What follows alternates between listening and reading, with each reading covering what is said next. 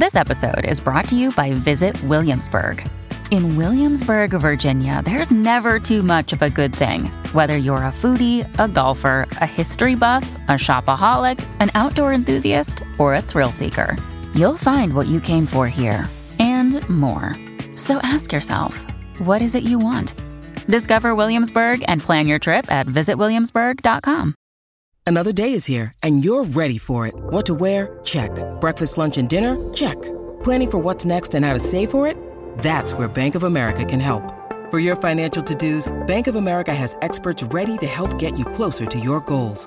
Get started at one of our local financial centers or 24/7 in our mobile banking app. Find a location near you at bankofamerica.com/talktous. What would you like the power to do? Mobile banking requires downloading the app and is only available for select devices. Message and data rates may apply. Bank of America N.A., member FDIC. When you need mealtime inspiration, it's worth shopping Kroger, where you'll find over 30,000 mouth-watering choices that excite your inner foodie. And no matter what tasty choice you make, you'll enjoy our everyday low prices, plus extra ways to save, like digital coupons worth over $600 each week. You can also save up to $1 off per gallon at the pump with fuel points. More savings and more inspiring flavors make shopping Kroger worth it every time. Kroger, fresh for everyone. Fuel restrictions apply. Welcome to the New Books Network. Hello and welcome to another episode on the New Books Network. I'm one of the hosts on the network. My name is Dr. Miranda Melcher, and I'm very excited today to be interviewing Dr. Juwen Zhang about his book titled The Dragon Daughter and Other Linlan Fairy Tales, published by Princeton University Press in 2022. The book is really cool. It brings together, for the first time, 42 Chinese fairy tales that have never really been translated or brought together in this way in English before. They've been selected from more than 1,000 that were originally published in the early 20th century under the pseudonyms of Lin Lan and Lady Lin Lan. And because they've not been collected and translated in this way, they've really been quite unknown in the West. But now are considered the Brothers Grimm of China. So this book was absolutely fascinating on a lot of levels, and I'm really pleased to welcome Dr. Juwen Zhang to the podcast. Thank you for being with us. Thank you. Thank you for making this conversation possible. Could we please start off with you introducing yourself, your academic background a bit, and then explain why you decided to write this book? Sure. My name is Juwen Zhang, or Zhang Juwen in Chinese. I received my PhD in folklore and folk life from the University of Pennsylvania. And I've been teaching as a professor of Chinese studies for 20 years at Willamette University in Oregon in the United States, after teaching somewhere else for about 10 years. My personal interests include making and playing Chinese bamboo flutes, clay flutes, writing with a brush pen or calligraphy, and doing some yard work.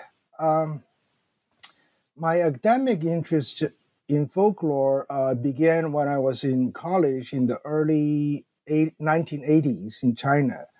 That interest eventually led me to the folklore program at the University of Pennsylvania in the middle of 1990s. I've worked on a number of topics, such as rites of passage, folklore and the film, and folk narratives. Last year, I published 3 books on Chinese folklore, or folk and fairy tales in particular, and one monograph entitled Oral Traditions in Contemporary China, Healing a Nation. And that was an attempt to interpret Chinese oral traditions as expressions of the cultural self-healing mechanism, which I termed it, in order to understand the continuity of Chinese culture over the past millennium. I also translated a number of Chinese folklore studies into Chinese and into English, trying to bridge folklorists in China and outside China. What brought you then to this particular book? I mean, obviously you have all the skills and all the background to successfully collate and translate all of these stories, but what made you decide to focus on this particular collection of stories? Right, sure.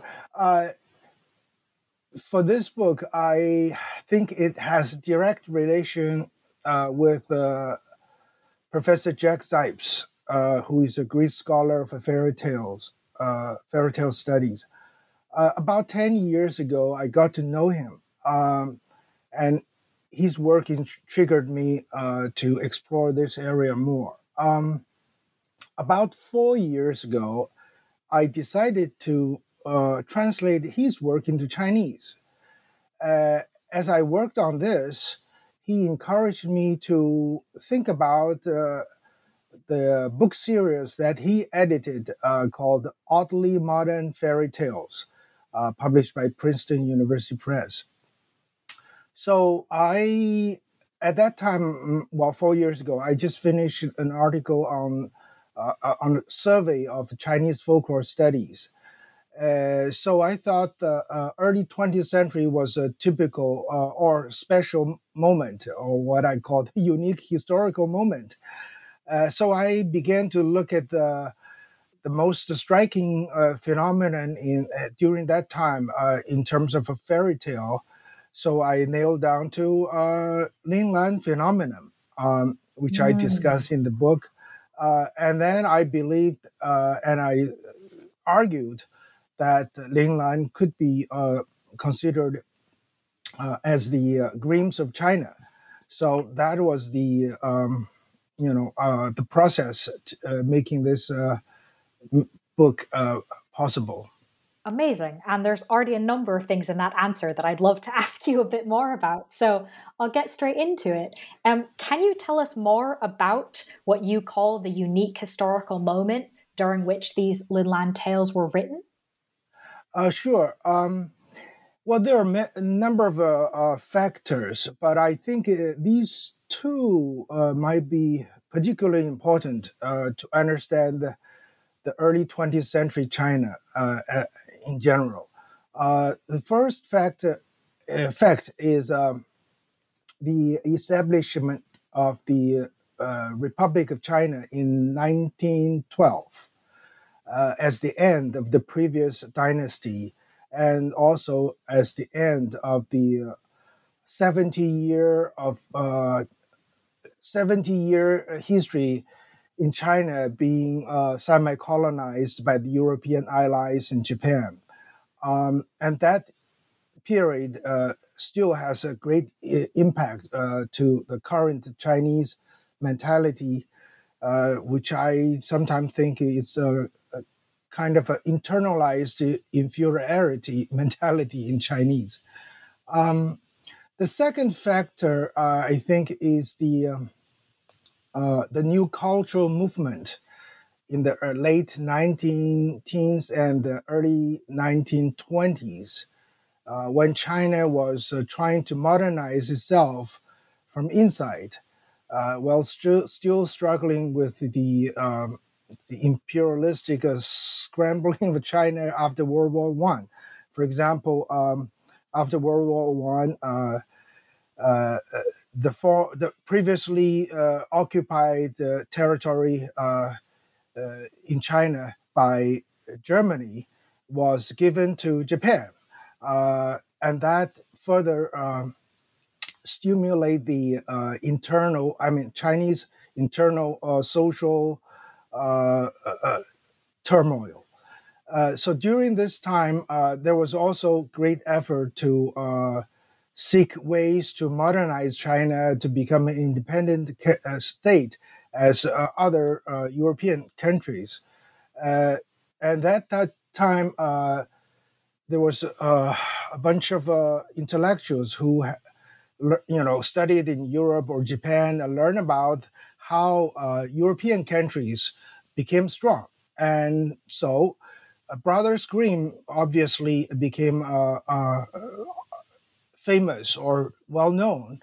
And they realized this idea of nationalism which was particularly shown through folk tales, was an effective way. So many intellectuals in China began to call upon students and common people to collect folk tales, and that was also the beginning of Chinese folklore studies as a discipline. And during that whole movement, Linglan phenomenon became obvious, and that reflect the social cultural realities and also the ideological trend at that time. So I think those two factors are special. They definitely seem to be. And that then brings me to sort of the obvious next question is, given all of this context and all these things that are happening, why do you argue that we can think of the Linlan Tales as being the Grimms of China? Yeah, that's a big question. Well, I think I try to articulate this argument in three aspects. First is in name. The name itself. Brothers Grimm is a collective name, and the Linglan happens to be a collective name, a pseudonym for a small group of editors and publishers. So that was a similarity I connected. And the second is in action. Basically, Linglan did what the Grimms did in Germany, that is, sending out a public call for collecting folk tales, emphasizing faithful recording of the original telling in terms of preserving language or dialects, and then give the voice to the common people, the folk, so that to arouse the national solidarity. So in this respect, I think the impact of Linglan to folklore studies in China in the past 100 years showed great similarity to Grimm's impact to folklore studies in the world in the past 200 years. And the third aspect, I think, is in spirit, which we called it the Grimm's spirit. That is very much the nationalistic spirit. I try to articulate this in terms of the interpretation of the common people, the common language, ordinary people, and the common language shared by these group of people, and try to arouse morality to seek independent and equal nation in the world. For example, what we saw from Grimm's impact in the past 200 years was not just about the tale itself. It was the spirit behind telling and collecting and publishing these tales. And that spirit is clearly shown in Chinese tales, from Linglan tales, and even today's tales, which I put in a different book called The Magic Love, about early 21st century. So we see the continuity of this idea of seeking national independence or self-confidence, which is still highly debated or argued in China as well. But I think one thing I would like to add a note here, that is, I called the Grimms of China Linglan as a rediscovering Linglan. The reason I say rediscover is that when the Linglan tales were published in the late 1920s and early 1930s, they were so popular, so influential, that just at that time, late 1930s, a German scholar named Wolfram Eberhard visited China. And he was told, look, these are so popular, so fascinating. And he was really fascinated by those. And he immediately translated some of those Linlan tales into German. And then in English, someone else translate into English. Then that was in 1937. And many of those tales were later put into a different volume named Folk Tales of China. And that book is still widely used by scholars and general reader. What I found unfortunate was that Wolfram Eberhard, being a great scholar whom I respect, but he did not provide any detailed information about who Linlan was or the social impact of Linlan phenomenon, but only put very brief notes saying, these tales are from Linlan collection, these tales from this and that Linlan collection. That's it.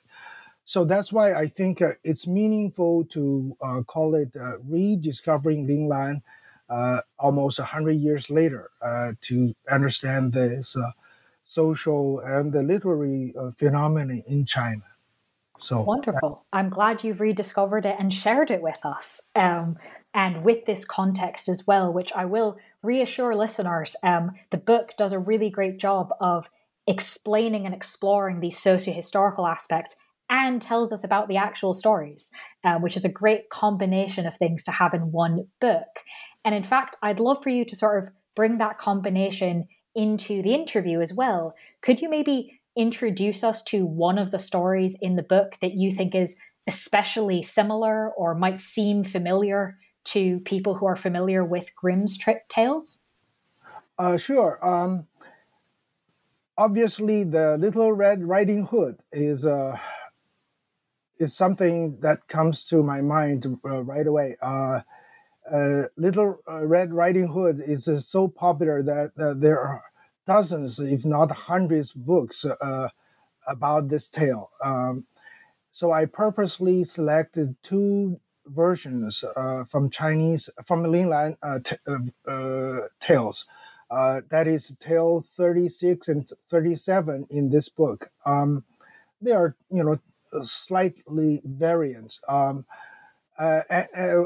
I find, while this tale type is common, which, for scholars, we use ATU 333 to mark this tale type. But the interesting thing is Chinese versions usually use the title something like Old Wolf Tale or Old Wolf's Wife Tale, rather than focusing on the girl, the Little Red Riding Hood. So we see great similarity, but some cultural differences. I think that's important to note that while there are many similarities, which we call the tale type or motif, but for folk tale studies, we know that there's also a different opinion that there's no motif. There's only cultural symbols. That idea is from Professor Danbin Amos, who happened to be my advisor as well. Anyway, so we see in this tale something common, something not common. So let me just quickly describe the tale, and you can feel the similarities and differences. For example, this is tale 37, The Old Wolf's Wife. This is perhaps, I think, one of the most popular versions. So it's about a woman returning home. On her way, she met the old wife's wife, the wolf. So the wolf learned through conversation that the woman had the three daughters at home, and more details and so on. So eventually the wolf ate the woman and dressed the women's clothes and tried to enter the house to eat the three girls, of course. However, in the process, the two elder sisters were alert and did not open the door, but the younger one did. So by the time when they went to bed, the two elder sisters did not want to sleep with the wolf, but the youngest one did. So late into the night, the two elder sisters heard a noise and realized their younger sister was eaten up by the old wolf's wife. And then they were so smart, and they found excuses and escaped, and eventually triggered the wolf coming to get them, and then eventually they killed the wolf.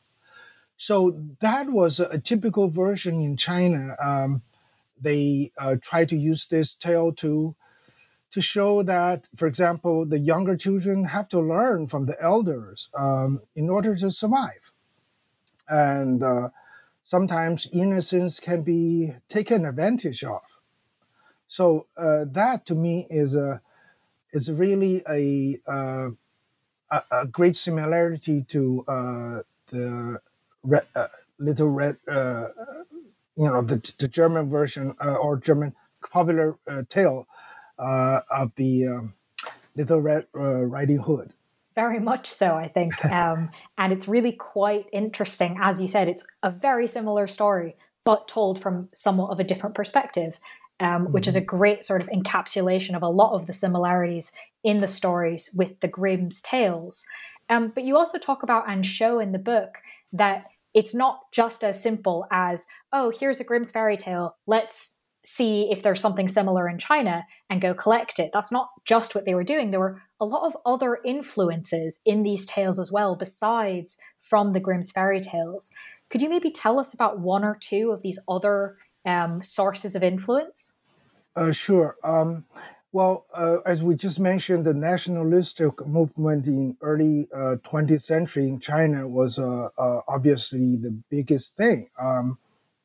And that was also a reflection of the historical reality that since the mid-19th century Opium War and until mid-20th century, so for about 100 years, China experienced wars.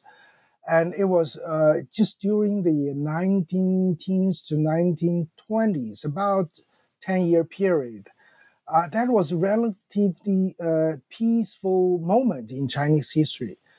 And the phenomenon, the Linglan phenomenon, that is collecting and publishing tales, and tales became popularly read, circulated, that really reflected the social mentality or cultural mentality of longing for peace, for the pleasure of telling tales.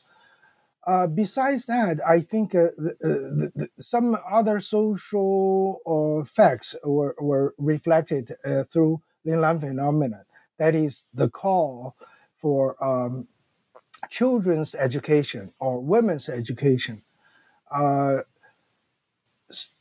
For example, in China, that term, children's education or women's education, were first introduced at that time to call upon the society to pay attention to children and women through tales, through literature.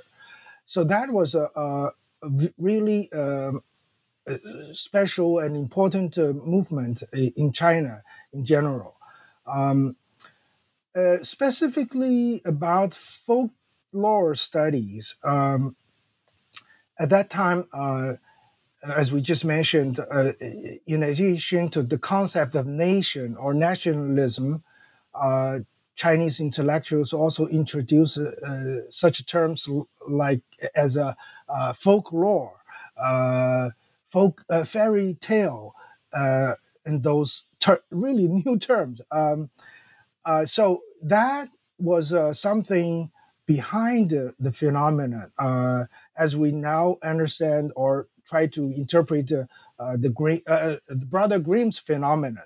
So it was not the tales that are still so unique, but it's the spirit, it's the phenomenon that influenced our own understanding of ourselves, human culture, human history, and so on.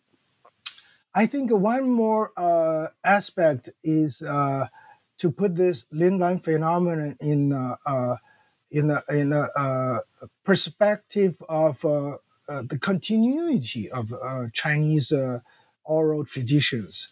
As I just mentioned, some tales can be traced back to the early centuries, but some tales are still told today. And that's why I put together a different book on the early 21st century fairy tales, where we can see a great connection. So again, we see, as I just mentioned, well, scholars use the term motif or tale type. They are so rigid or like a formula without showing particular cultural symbolic meaning behind those common factors or motifs. So in that regard, I think Linlan phenomenon shows more than the tales themselves. That makes a lot of sense. To allow our listeners to enjoy a little bit more of the stories that are in the book, might you be able to briefly outline kind of the main points of a story in the book that maybe would be not particularly similar to a common Grimm's fairy tale? Sure. That's actually one of the purposes for me to put together this book, to show some differences, between the European and Chinese tales. Obviously, there are more, not just one. For example, tale 11 is about Paper Bride, showing how gambling and marriage related. Tale 15 is about husband and wife from two different worlds, showing Buddhist influence. And similarly, tale 17, 18 about the ghost marriage, which is a big part in Chinese culture. But I think maybe tale 4 is called The Silkworm. I think I can highlight this tale to say something different from European tales in general. That is, many Chinese tales are reflect historical realities or social realities, as well as the effort of making sense of what they have. For example, silk obviously had a great impact to Chinese life, not just as a clothes, but as a way of writing history. Lots of the texts that we have today were written on silk, from 2,000 years ago. So this tale 4 is about, it's a short, but it has direct origin from the 4th century. So basically it's like this. A girl missed her father very much, who was sent to battle far away. So she was jokingly said one day to a horse that they owned, saying, "Hey, if you can bring my father back, I'll marry you." So the horse heard it, and then he galloped away. And indeed, the horse brought the father back. But the girl broke her promise and said, "No, I won't marry you. You are just a horse." So the father realize that, oh, that's not good. If you keep the promise, you're marrying a horse. If you don't keep promise, that's not morally okay. So the father eventually killed the horse, and then he skinned the horse and put the skin in the yard to dry it. Now the girl said, okay, so look, you want to marry me? Shame on you. You are just a horse. How can you marry a human, a girl like me? So she kicked the skin, but just at that moment, the skin wrapped her and then flew away. So they eventually landed in a tree, a mulberry tree. And so they became the silkworm. And that is commonly told in China, particularly South China, where silk is produced widely, as the origin of a silkworm. So clearly, you can see this tale has this historical dimension as well as social life, and the attitude toward marriage and keeping promise as an ethical code and so on. So that, I think, is a not common or little thing in Grimm's tales. Thank you for explaining that one, introducing that particular story. I didn't know which one you were going to pick when I asked that question. And I found it really interesting that of all the stories that I read in the book, that's actually one of the ones that most jumped out at me as being, whoa, I was not expecting that. Okay. So it's actually really interesting that you picked that one out as well, as being great. Perhaps the least similar to the fairy tales that I personally happen to be more familiar with, European ones. So these tales are obviously really compelling, right? There's a lot of them that are written. It has a wide audience across China. And yet, as you said, we had to rediscover them, right? They weren't continued in a lot of ways. So why did these tales disappear? That's a very meaningful word to say something or a tale disappear. I would say that like many other tales or cultural phenomenon or tradition, that they sometimes seem disappeared, or we call it discontinued. But usually we have to differentiate the form from the meaning, or the idea behind it, the form, the tale. So it's true that Linglan tales are not simply retold today or rewritten today, although there are some studies. So in that sense, they are sort of disappeared. In fact, the most common people in China today would not know who Linglan was or is. But one fact we know that in the 1970s and 80s, many of these tales were reprinted in Taiwan. The reason for that, I think, is partly because of the editor who was a great folklorist. And the second was that after 1949 or 1950s, mainland China had this character reform. That is, the style of printing and the style of the fonts changed from so-called unsimplified to simplified, and printed from left to right and not up down, and so on and so forth. So simple reprint was not realistic in mainland China, but it was still continuing in Taiwan in terms of the unsimplified character and the format and so on. So there were practical reasons, and there were also scholarly recognition of the importance. So it was there, but not known. But on the other hand, I would say it's not. They are not. They did not disappear. They are still told, but usually with the different names. Uh, different names of the tale or different names of the characters in the tale. For example, tale 11 in Lin Lan's tale is called the Paper Bride. And this tale is still told today, which I collected in the early,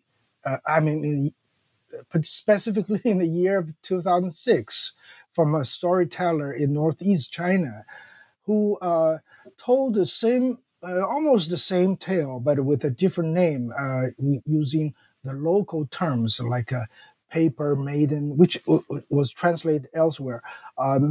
Maiden, a paper maiden turned into real wife, and so on. Similarly, let's say tale 7 is the pheasant feather cloak. This tale is also still popularly told, but with a different name, like the cloak of 100 birds, feather, and so on and so forth. So in that sense, these tales are not disappeared; they are still continuing. So that's why I think my central argument is that the vitality of a tale or a tradition lies in its root. That is, whether this root is settled in the fundamental beliefs and values in the culture. If so, there's a vitality, and it will continue in one way or in one form or another. Otherwise, the tale may really disappear. So that's what I take about this idea. That makes a lot of sense. And so we've covered in some of the aspects of the book, obviously the main argument, some examples, and I'd love to learn a bit more about kind of the behind the scenes of the creation of this book. And to start off with, one of the most striking things is how you structure this collection of stories. You obviously have numbered them, but it's not a random order or structure. In fact, they're in these 4 categories.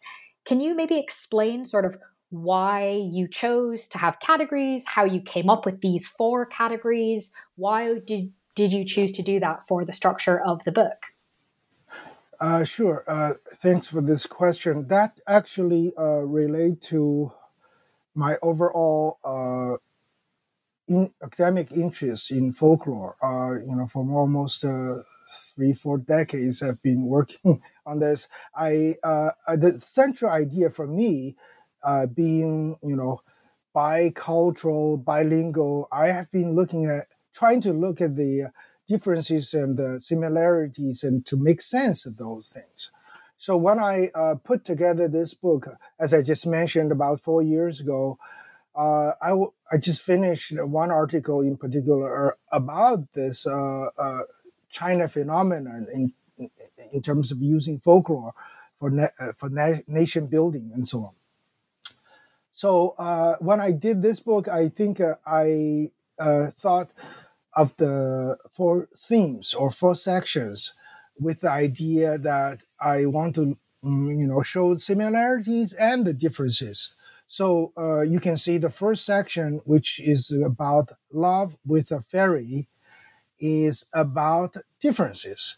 And that difference is, the most striking difference is the concept and the image of fairy in Chinese tales versus its image in the Grimm's tales or the European tales.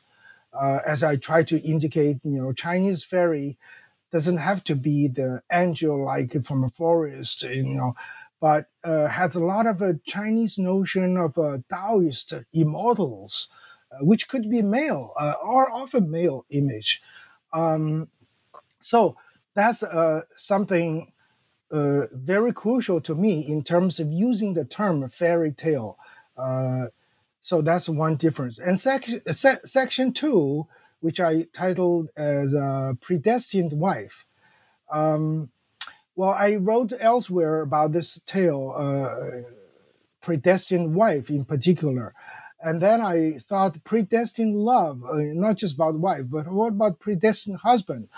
And especially Chinese concept influenced by Buddhist idea of this transformation of this life to next life, and Taoist idea as well.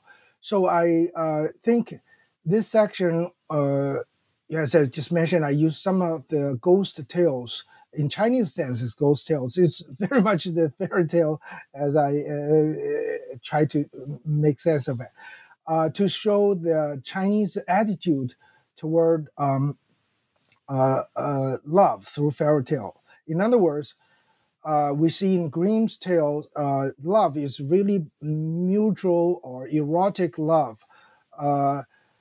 But Chinese tales, particularly in this category of predestined love, showing the attitude toward love, not just about the love of the two people, but about the sense of forming family, marriage, as well as having children.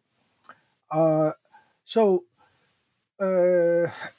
section 1, love with a fairy, and section 2, predestined life, I think are meant to show differences, cultural differences, values, and cosmological views, and so on.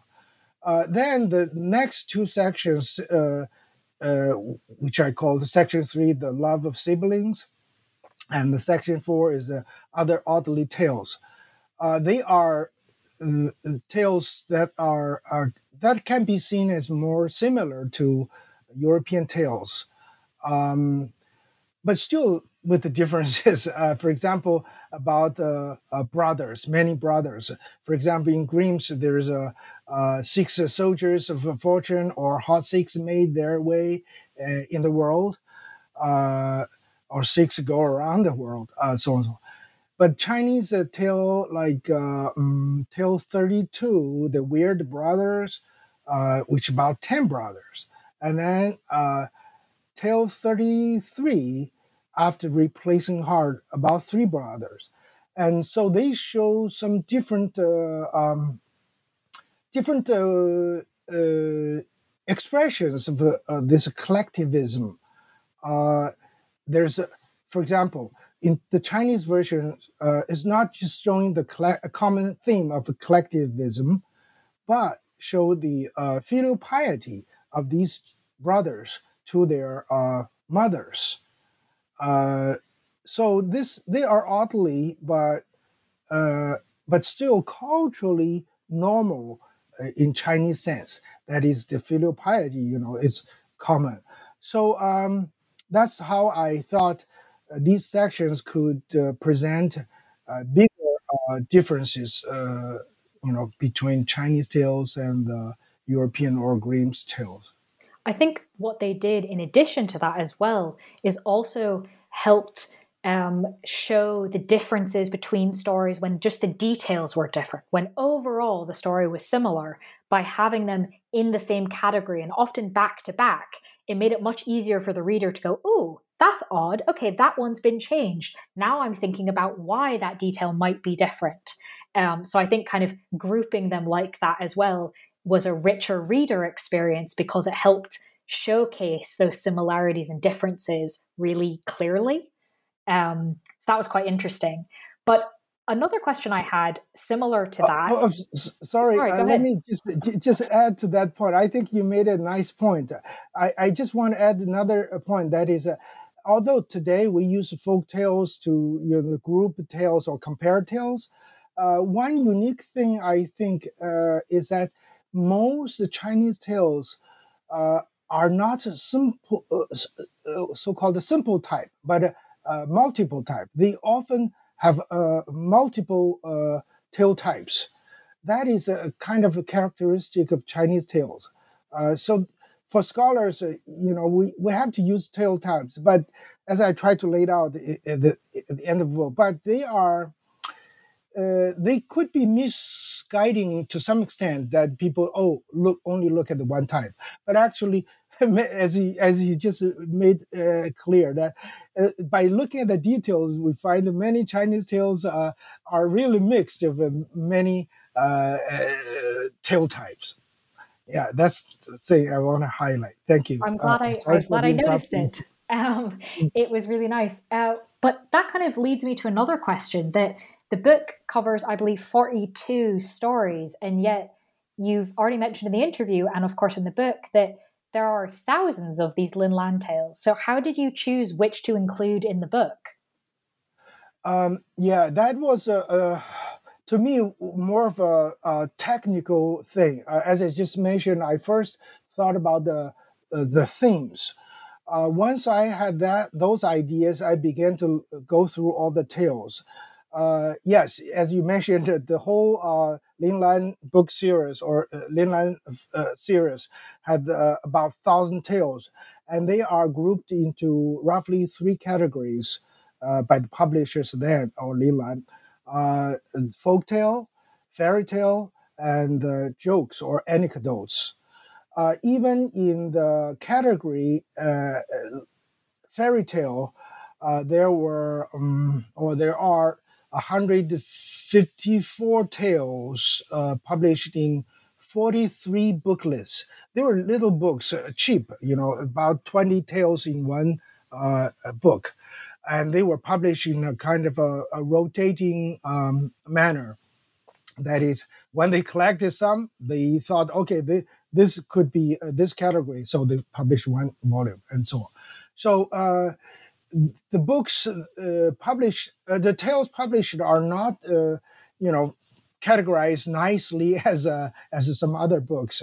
So what I did was I just combed through all the tales and try to select tales that are representative of the themes that I had in mind. And I also try to select among the one theme that are representative or that are still popularly known or popularly told. And then specifically, I try to choose those that are not too short or too simple or too plain.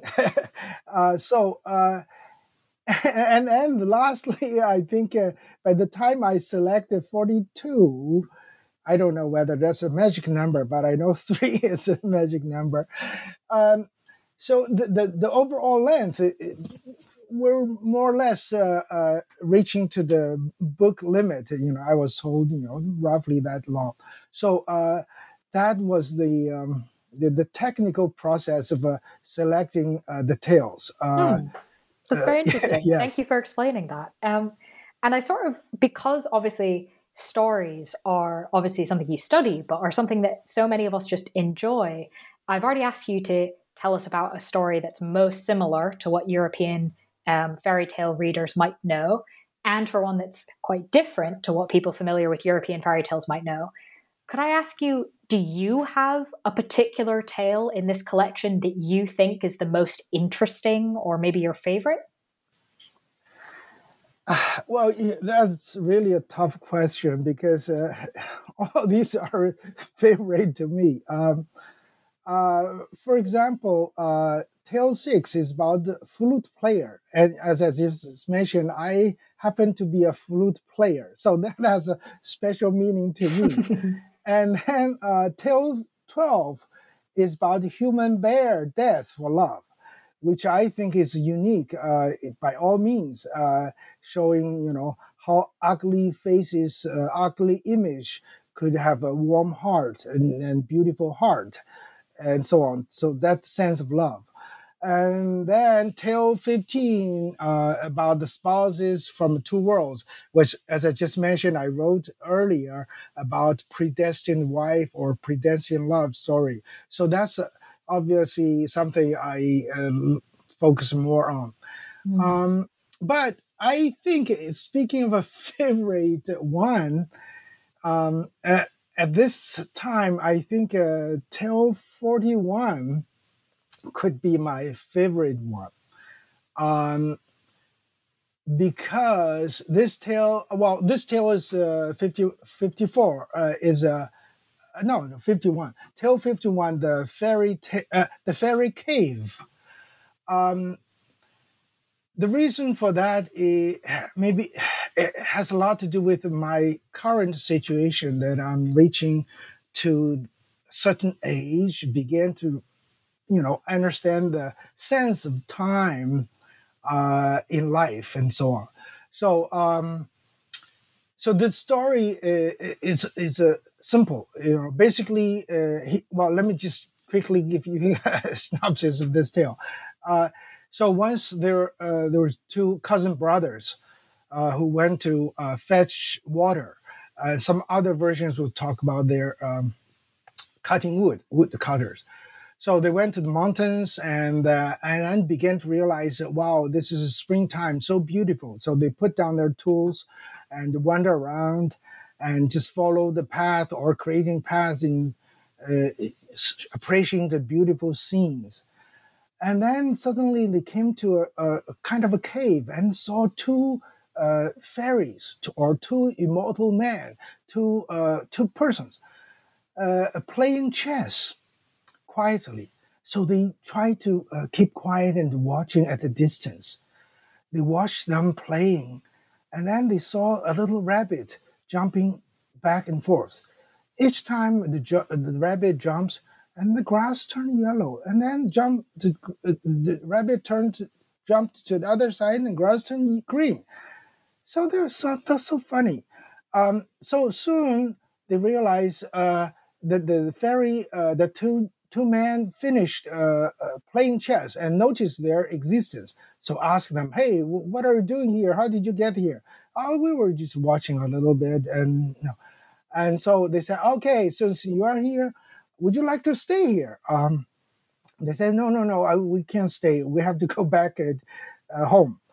They said, "Okay, so take these two sticks. If you need help, just let us know. Use these sticks."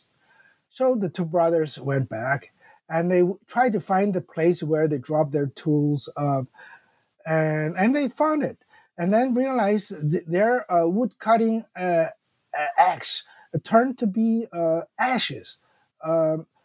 And so things decayed, and they remember when they left the site, there was no high trees, but then now they saw so many tall trees and so on.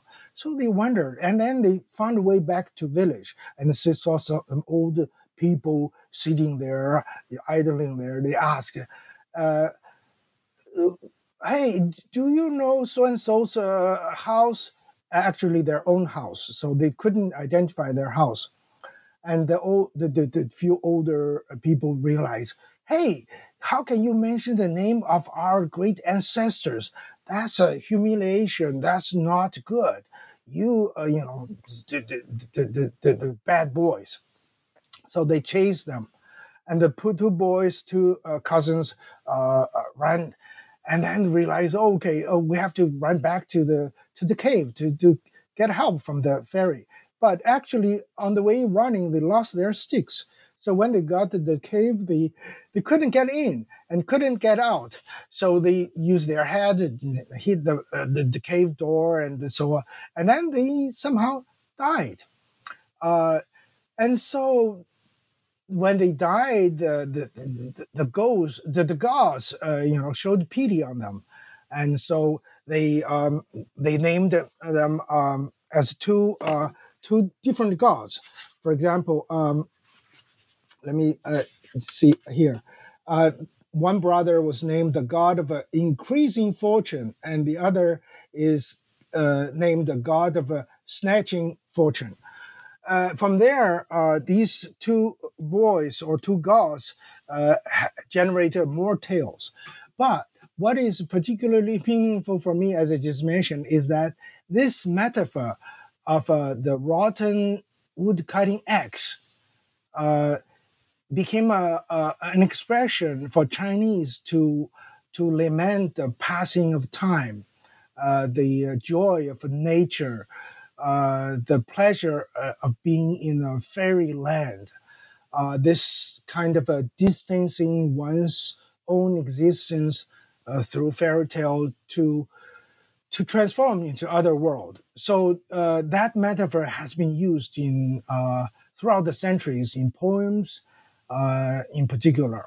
So and this tale is now actually turned out to be a national,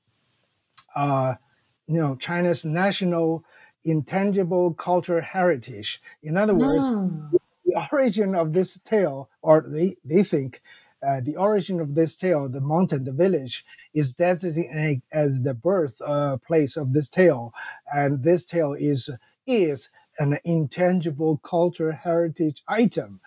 So lots of layers of meanings to this tale. So thank you for explaining that one. There are a lot of layers there. That's really interesting. So as we come towards the end of the interview, I sort of want to kind of come back to your introduction at the beginning. And it's very clear from your introduction that you've been working on these topics for decades, right? You've written a number of books. You know this really, really well. But was there anything in the process of researching or writing this book that particularly surprised you? I would say quite a few things. First of all, as you mentioned, people think Linglan tales disappeared, right? That was a common understanding. So throughout the process, I think a few things sort of surprised me or made me think more.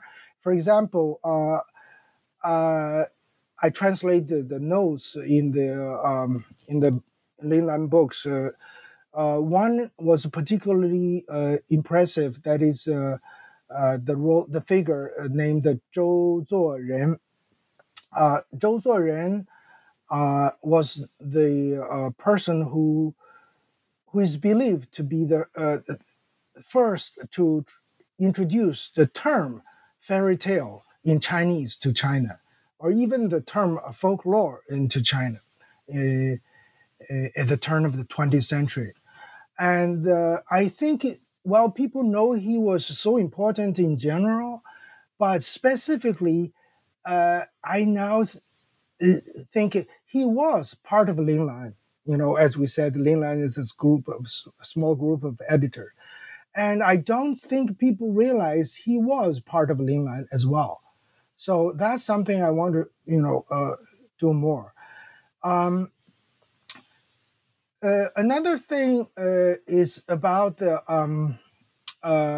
fact that these tales indicate specific tellers and collectors and the locations of these tellings. And that made these tales unique. In other words, most existing collections of tales would give you the impression that these are just traditional. They are from time of no time, a place of no place, just traditional. So that kind of a blurred, vague stereotype is corrected through these tales. And one other thing I would say, for example, this is another thing. Many of these tales, we call the media of traditions, the storytellers, collectors, or even publishers. They played a crucial role in the continuity of these tales or traditions. But over the time, they're forgotten. For example, one person, Sun Jiaxun, who collected a lot of tales, published it. And fortunately, we know the name there. But we know so little about him afterwards.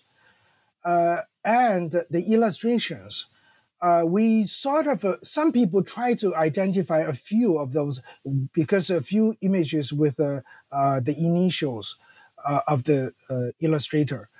But some others did not have. And we have no clue who illustrated those tales. Who illustrated them.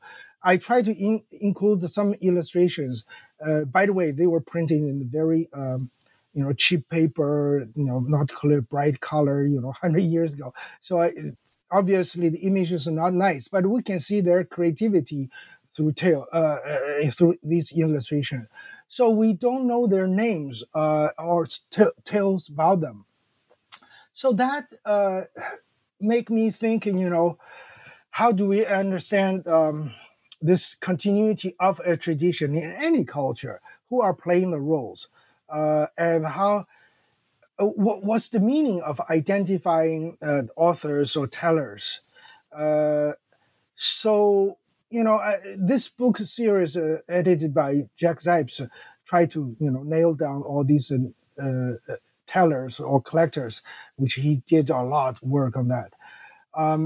But in this case, in Chinese case, I'm thinking of this broader sense.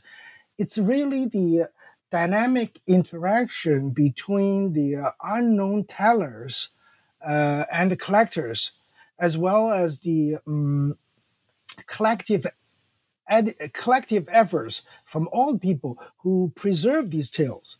This individual versus collective, oral versus written, and this whole dynamic make this tradition possible. So this is really beyond tales, beyond oral tradition. It's really a part of the bigger cultural tradition in a culture. Because we can't isolate the tales from the historical social realities where these tales were told. So those are some of the things I learned. And specifically, so many little things we don't know. Unlike Brother Grimm's tales, now people studied and find evidences showing who told this and how, and each change of each version of the brothers' tales from 1812 to 1857. The 50-year history, the change of each version, and who were behind those things. But regarding Linglan, we know almost nothing about those. But thanks details. To your book, we know more than we used to, at least in English-speaking audiences. So thank you for that. A little more. Yeah. And this is perhaps a cruel question because the book has just come out, but it is out now. People can read it. So what are you working on now or next? Well, that's also a question for me. I just sort of wrapped up a lot of things over the years, decades, and now it's a time for me to reflect my next step. I would say, in terms of ideas, I want to focus more on the things that I talked about in my book. That is the concept of folkloric identity and cultural self-healing mechanism in understanding bigger cultural tradition through folklore. Well, that sounds very interesting. So well, specifically, I think I will just continue work on some tales, individual tales, looking at their culture, meaning, symbols, and so on. Yeah. Well, that sounds very cool. So while you are off exploring all of that, listeners can read the book if they want to, that we've been speaking about this episode. As a reminder, it's titled The Dragon Daughter and Other Linlan Fairy Tales, published by Princeton University Press in 2022. Thank you very much, Dr. Juwen Zhang, for being on the podcast. Thank you. Thank you for having me.